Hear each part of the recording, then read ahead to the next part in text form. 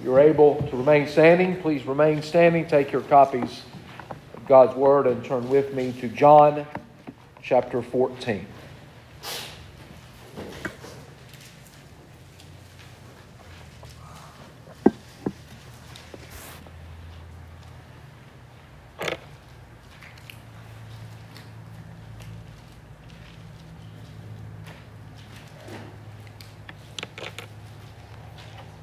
John 14, we'll begin at verse 12 and read this evening through verse 18.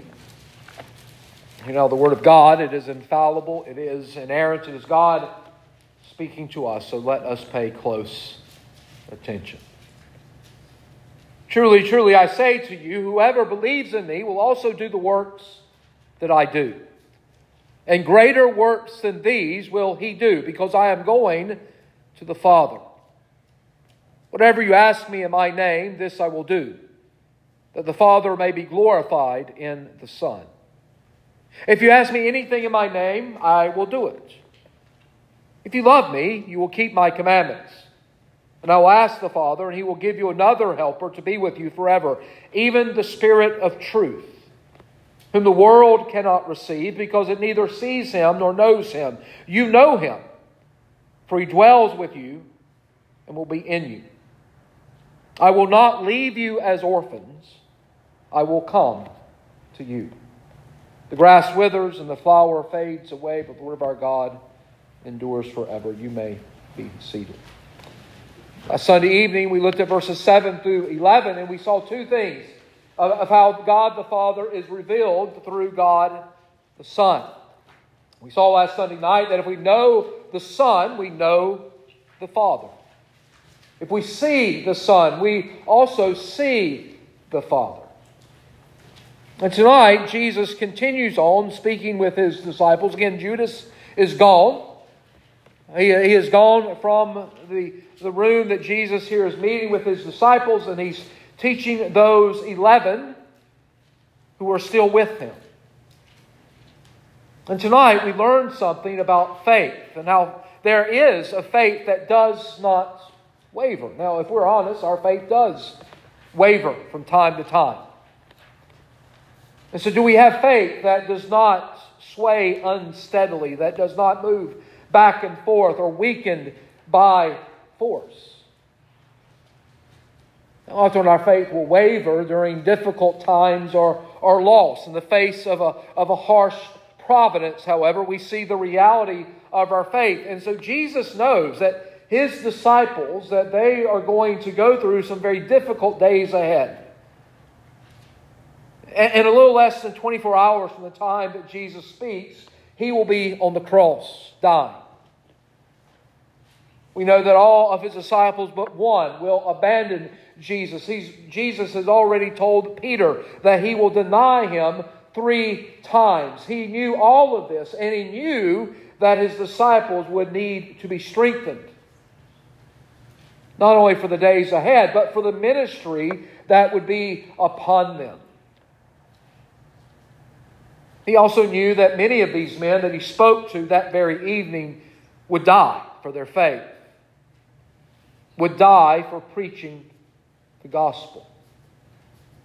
And so we need to recognize that even in the face of a frowning providence, that we can have a solid faith, a faith that will not shrink, a faith that will not disappoint, a faith that will persevere in this life.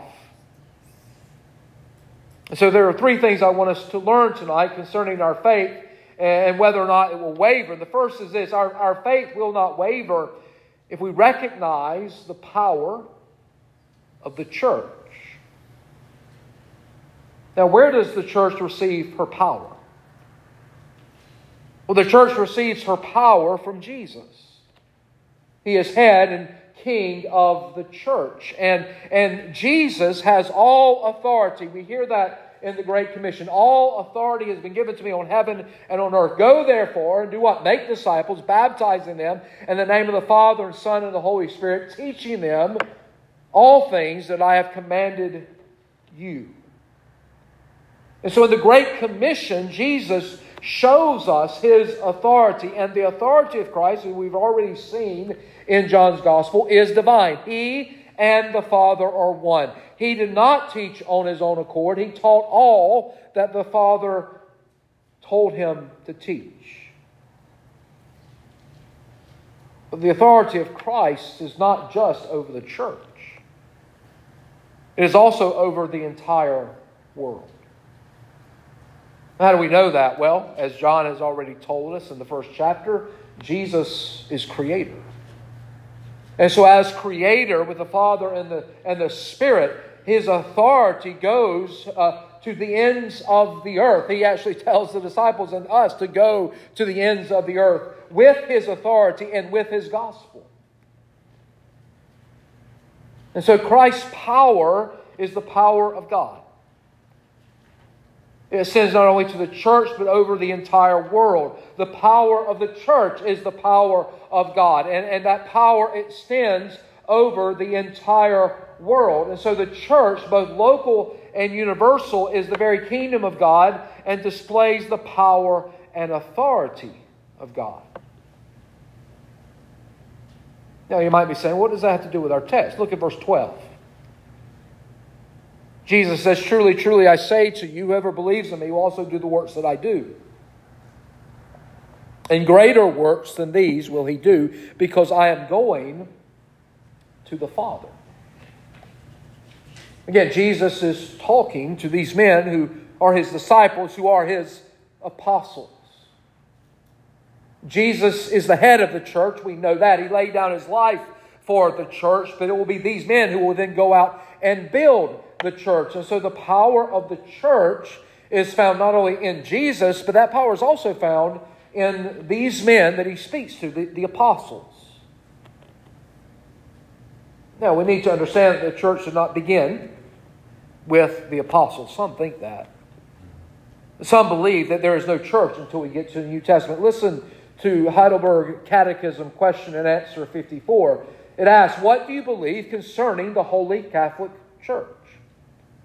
The answer is this: that the Son of God, from the beginning of the world, gathers, defends, and preserves to Himself by His Spirit and Word out of the whole human race a church chosen to everlasting life, agreeing in true faith, and that I am and forever shall remain a living member thereof. You hear what they say, that from the very beginning God has had a church upon this earth. It began in the garden with Adam and Eve. How do we know that their sons knew what to bring to God? And Abel brought what was right. Cain did not. And God was angry with Cain. How did they know that? Because God had taught their parents what it meant to worship Him. And they were the first church. And so from the very beginning of the Bible to the end, we see what? God redeeming for Himself a people which constitutes the church. Now, according to Christ, men would do greater works than Christ did. What men? The apostles. The works that are spoken of here in verse 12 are what we know as miraculous works. The same type of works that Jesus said He had been doing. If you look back here in this chapter, in verse 10, "Do you not believe that I am the Father and the Father is in me? The words that I say to you, I do not speak on my own authority, but the Father who dwells in me does His works. Believe me that I am in the Father and the Father is in me, or else believe on account of the works themselves." And now He says to these men, "You will be doing works greater than what even I did." As we speak of these miraculous works, the miraculous works of the apostles, they were restricted to the apostles and do not continue today. There are no apostles today in this world. There are preachers, there are evangelists, there's ministers, there's elders, but there are no apostles. And so the power of the church today is not found in spiritual gifts. There are those who believe that the power is found in spiritual gifts. But those spiritual gifts, those miraculous spiritual gifts, were given exclusively to the apostles. At the end of the apostles and with the finishing of the canon, there was no more need of such miraculous signs. And so the power of the church is found in Christ. We find it in the apostles, but today it is found where? It is found not in miracles, it is found through preaching. Now again, preaching is foolishness to the world. But the power of the church today is found in the preaching of the gospel. What are we preaching? That Jesus is a risen and exalted Savior. The proclaiming of this gospel to every creature. And we see in that God turning the souls of men from darkness to light. And so the power of the church today rests upon Christ and His gospel. And in that gospel preached, there is power. And we don't always think that, do we? Because we don't see it. There's power whenever the Word of God goes forth. The power to convert the worst sinner into a child of God.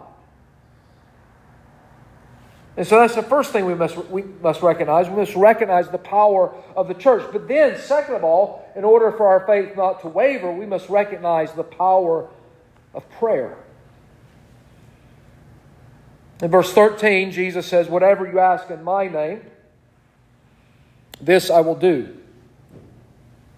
that the Father may be glorified in the Son. If you ask me anything in my name, I will do it. If you love me, you'll keep my commandments." Now again, the disciples were facing the reality that Jesus was about to leave them, and yet He's calling them here to an increased confidence in Himself. Arthur Pink puts it this way. Now, he reminds them that His corporal absence would only unite these apostles to Him more intimately and more effectual in a spiritual way. True, He would be in heaven and they on earth, but prayer would remove all sense of distance. Prayer could bring them into His very presence at any time. Yes, prayer was all essential if they were to do these greater things. And so the church has the power to do the things that Christ calls us to do, and prayer is the key. When we pray, we're manifesting that we have true faith in the Lord Jesus. Now notice, Jesus tells us that prayer must be done in His name. What does that mean? It means we pray in the name of Christ. It's appropriate that we conclude our prayers in Jesus' name. Amen. But it also means more than that. When we pray in the name of Christ, we pray as we are identified with Him. We pray to God based on our union with Jesus. We are in union with Christ tonight, and so we pray to God based on that union. We pray to God based on the merits of Jesus, the merits of His righteousness and works. We pray to God and pray only for that which is according to His perfections and what will be for His glory. All of that is what Jesus says that when we pray in His name, we are doing. And if we ask in His name and we ask these things, then God will do it. Jesus will do it. Whenever we pray in the name of Jesus and in accordance with the will of God, those prayers will be answered. Now, does this mean that everything we pray for will come to pass? No, because if it does not, it means it was not in the will of God. And when this happens, what are we to recognize? We're to get angry with God? No, we are to recognize that God is sovereign. And His sovereignty overrules our prayers. Now, we may be praying for something that is good and right, but yet God may not choose to give us what we are praying for. But even that is an answer. The answer is no. The prayer is answered. No, I'm not going to give you that. I'm not going to do that for you. But we understand that God is sovereign even over our prayers to apply to God for anything in the name of Christ. Whatever that petition is, it must be in keeping with who Christ is. And so we can only rightly ask God for that which will magnify the Son. To ask in the name of Christ is to set aside our own will and bow to the perfect will of God. And then in verse 15, Jesus tells us, if you love me, you will keep my commandments. Now we might think, well, what does that have to do with prayer?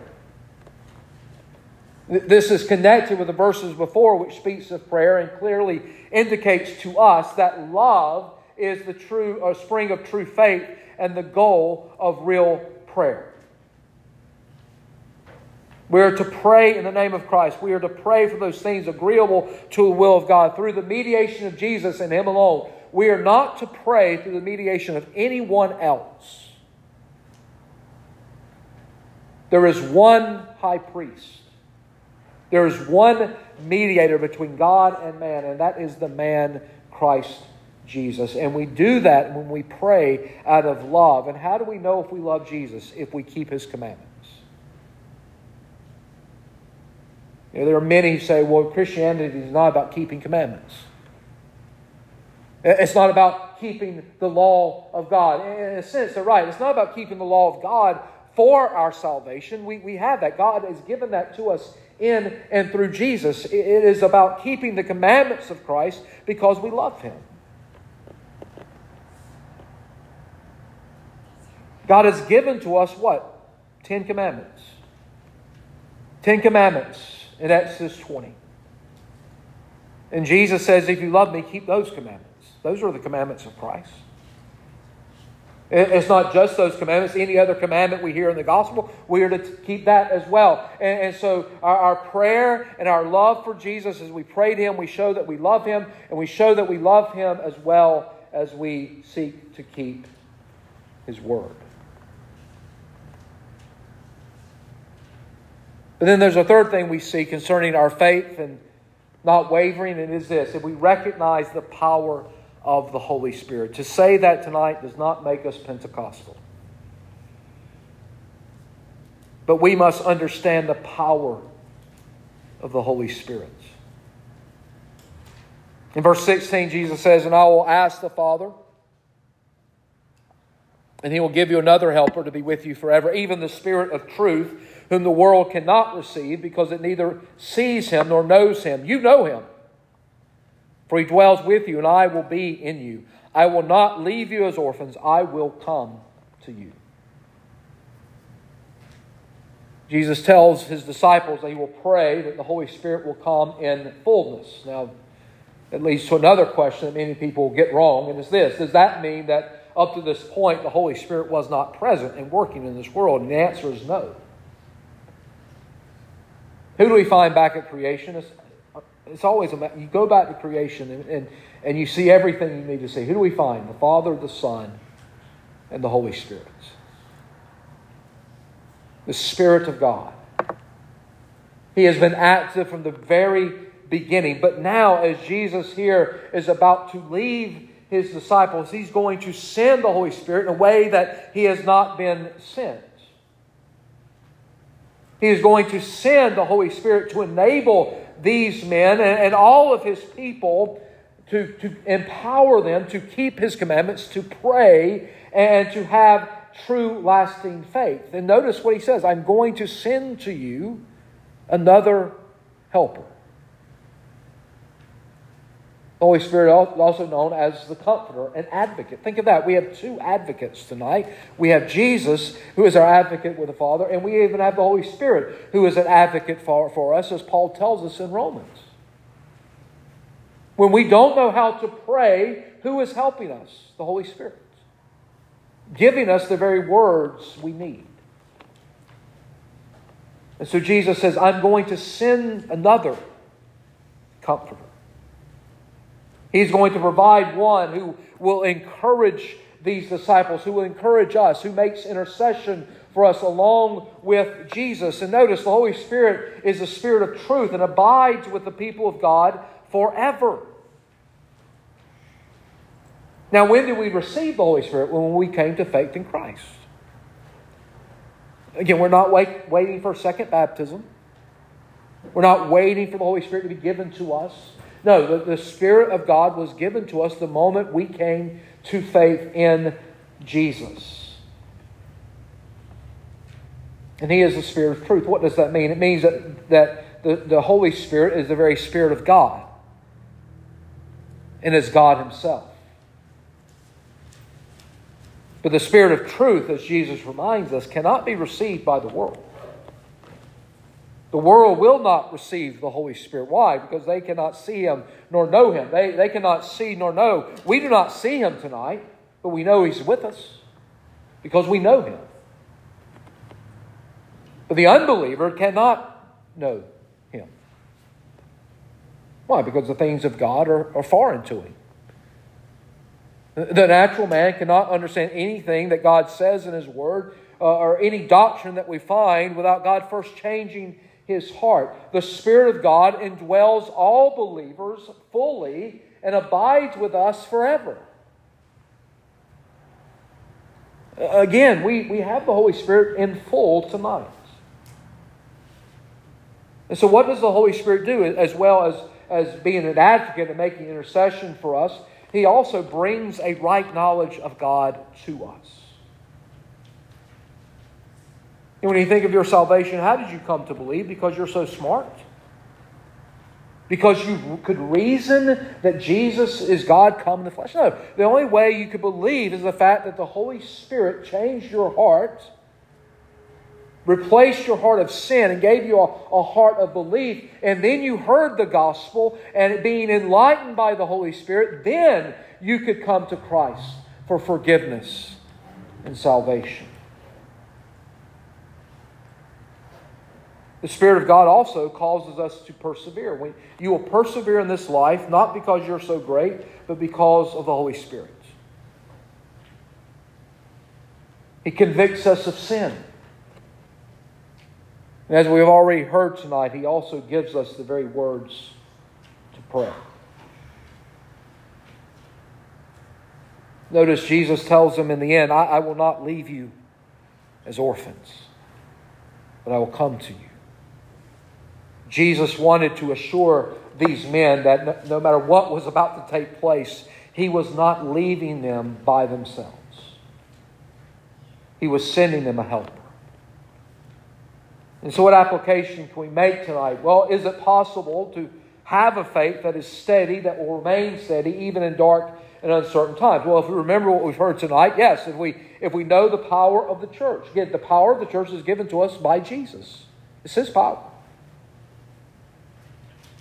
And you think of the darkest days of the church and church history. But the church is still here, isn't it?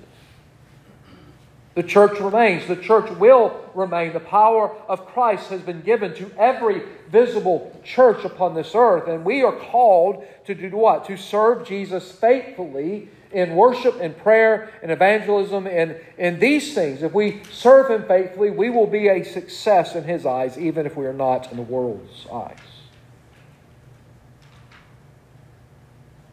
Our faith will remain steady if we remember the power of prayer in the name of Jesus. You know, we are going through a very rough spot now in the life of the church. We've lost people, money's down, and so are you praying? If you're not, then don't expect God to do anything. God uses our prayers, but He also overrules our prayers. But we are called to pray. And then we will know our faith will remain steady if we know the power of the Holy Spirit. The Holy Spirit is at work. He is at work here tonight, even if we can't see Him. You know, we pray for revival. What is revival? Well, it is where God enlightens men and women and children to the dangers of hell and brings them to faith in Jesus. How? Through preaching and by His Spirit. It's where God takes those of us who are already in Christ and He rejuvenates us in our faith, in our Christian walk. And we are to be praying for that tonight. And we know that will only come by the Spirit. Now, what about when our faith wavers? And it will. We're human beings. We do not always have the assurance that we would like to have, the assurance of salvation. Our faith will waver from time to time. It will not always be steady. It will sometimes be affected by what happens to us. And so what about when that happens? Well, we are to recognize the sovereignty of God. We're to be reminded that God is sovereign, we are not. We do not dictate to God what He does. He dictates to us. And not only is He sovereign, but He's all-powerful. And so when our faith begins to waver, we must put our focus where it should be. And the only proper focus of true saving faith is who? Is Jesus. We put our faith and our focus upon Him. And so what about you tonight? Do you have saving faith in Jesus? Most of us tonight will say, yes, we have saving faith in Jesus. We have received and we have rested upon the Lord Jesus Christ alone for salvation as He is offered to us in the gospel. And if that is you tonight, then praise God for it. Because He did it, you didn't. You see, in every church, even on Sunday evenings when the faithful are here, there are still those who do not have true saving faith. And so if you do not have that tonight, if you do not have true saving faith in Jesus, what are you to do? Well, you are to try, or you are to give up trying to save yourself and come to the only one who can save you. You're to see your sin and your need of Jesus as Lord and Savior. You're to turn from your sin and you're to turn to Jesus. And recognize that He is the only one who can save. He is the only mediator between you and God. And if you are not united to Him in faith, then you have no mediator. You have no one to appear before the holy and just God and defend you because of not your righteousness, His righteousness. And so you need to turn from your sins and turn to Christ in faith. And as you do that, what will God do? He will give you the Holy Spirit. He will give you the same helper that Jesus promised to His disciples. The Spirit of truth. And you will then be welcomed into the family of God. And you will not be an orphan. For Jesus has come to you. May God add His blessing tonight to the reading, hearing, and preaching of His Word. Let's pray. Lord God, we thank You tonight that we can be reminded of these words of our Lord. Oh God, we thank You that You do mighty works through Your Spirit. And Father, we pray for that tonight. That even tonight You would revive us. You would work through preaching. And Lord, that as Your Word has gone forth, there would be power in that Word. And we pray tonight in the name of Jesus. And Lord, we ask that You would be glorified here this evening. I pray for any here tonight that they do not have saving faith. Lord, grant them saving faith. Change their heart by Your Holy Spirit, the Spirit of truth. Show them their sin. And may they now receive that Spirit of truth. May they now be able to receive Christ with a new heart, recognizing their need of Him. Oh God, for the rest of us, may we go out this week. May we share the good news of Jesus. And Lord, use us to share that good news so that all would come and know Christ. We pray all these things in Jesus' name. Amen.